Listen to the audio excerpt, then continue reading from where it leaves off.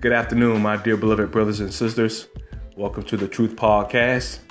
And I am so grateful to be here with you all today to share this blessed podcast segment in episode 4, which I will talk about why it's important to stay focused on Jesus Christ. We are living in a time where relationships is failing. Husband is cheating on their wives and wives doing the same thing, vice versa. Friendships are being torn apart because of betrayal. People, we are living in a time where we need to make choices that will benefit us to keep pressing forward in the name of Jesus Christ. I mean, even the ones that you go to church with will betray you. I mean, just everything in general. And when it comes to the truth, that's what I stand for. I speak nothing but the truth. But you have individuals that have a problem with what I say. I mean, that's life. You know what I mean? No matter what you speak, somebody's going to have a problem or something against what you speak. But the most important thing is no matter how they feel, whatever the Lord has put in your heart to speak, do it with faith. Do it with faith. Don't do it because, to satisfy somebody else's opinion or how they feel, but you do it from your heart that the Lord puts within, right? And I've had so many friends that reached out to me, and we all had a wonderful fellowship, whether it's through email or telephone calls. I'm always here for my friends when they reach out, because we all supposed to be helping each other, being there for one another, to encourage and uplift each other. You know what I'm saying? But nowadays you don't see that. People will hear your problems and they'll laugh at you and they just keep going. But when they have problems, they want to tear up and want the whole world to fall at their feet, right? But I'm here to tell you all today the importance of staying focused and keep pressing forward. No matter what somebody will say about you or what they think, because no matter what you do in life, whether it's good or bad, somebody's going to have something to say. But the most important thing is keep God in your heart and in your life always. Your Heavenly Father will reveal to you and show you where you need to be. And He will put you there. He will bring people in your life that you never thought possible. Right? And the things that we go through every day, the challenges, it is to strengthen our faith and to stay motivated, right?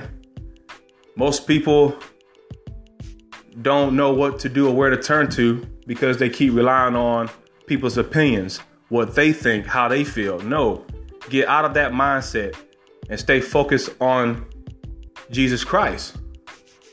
Let the Lord show you the way, because He is the way. He is our salvation, not man, right? And how I stay focused in the Lord is through prayer. I never question Him. I allow Him to show me things when He reveals stuff to me, and I act on it accordingly. Of course, we are human. We're going to have certain things that comes along the way, but just know that He is with you always, always.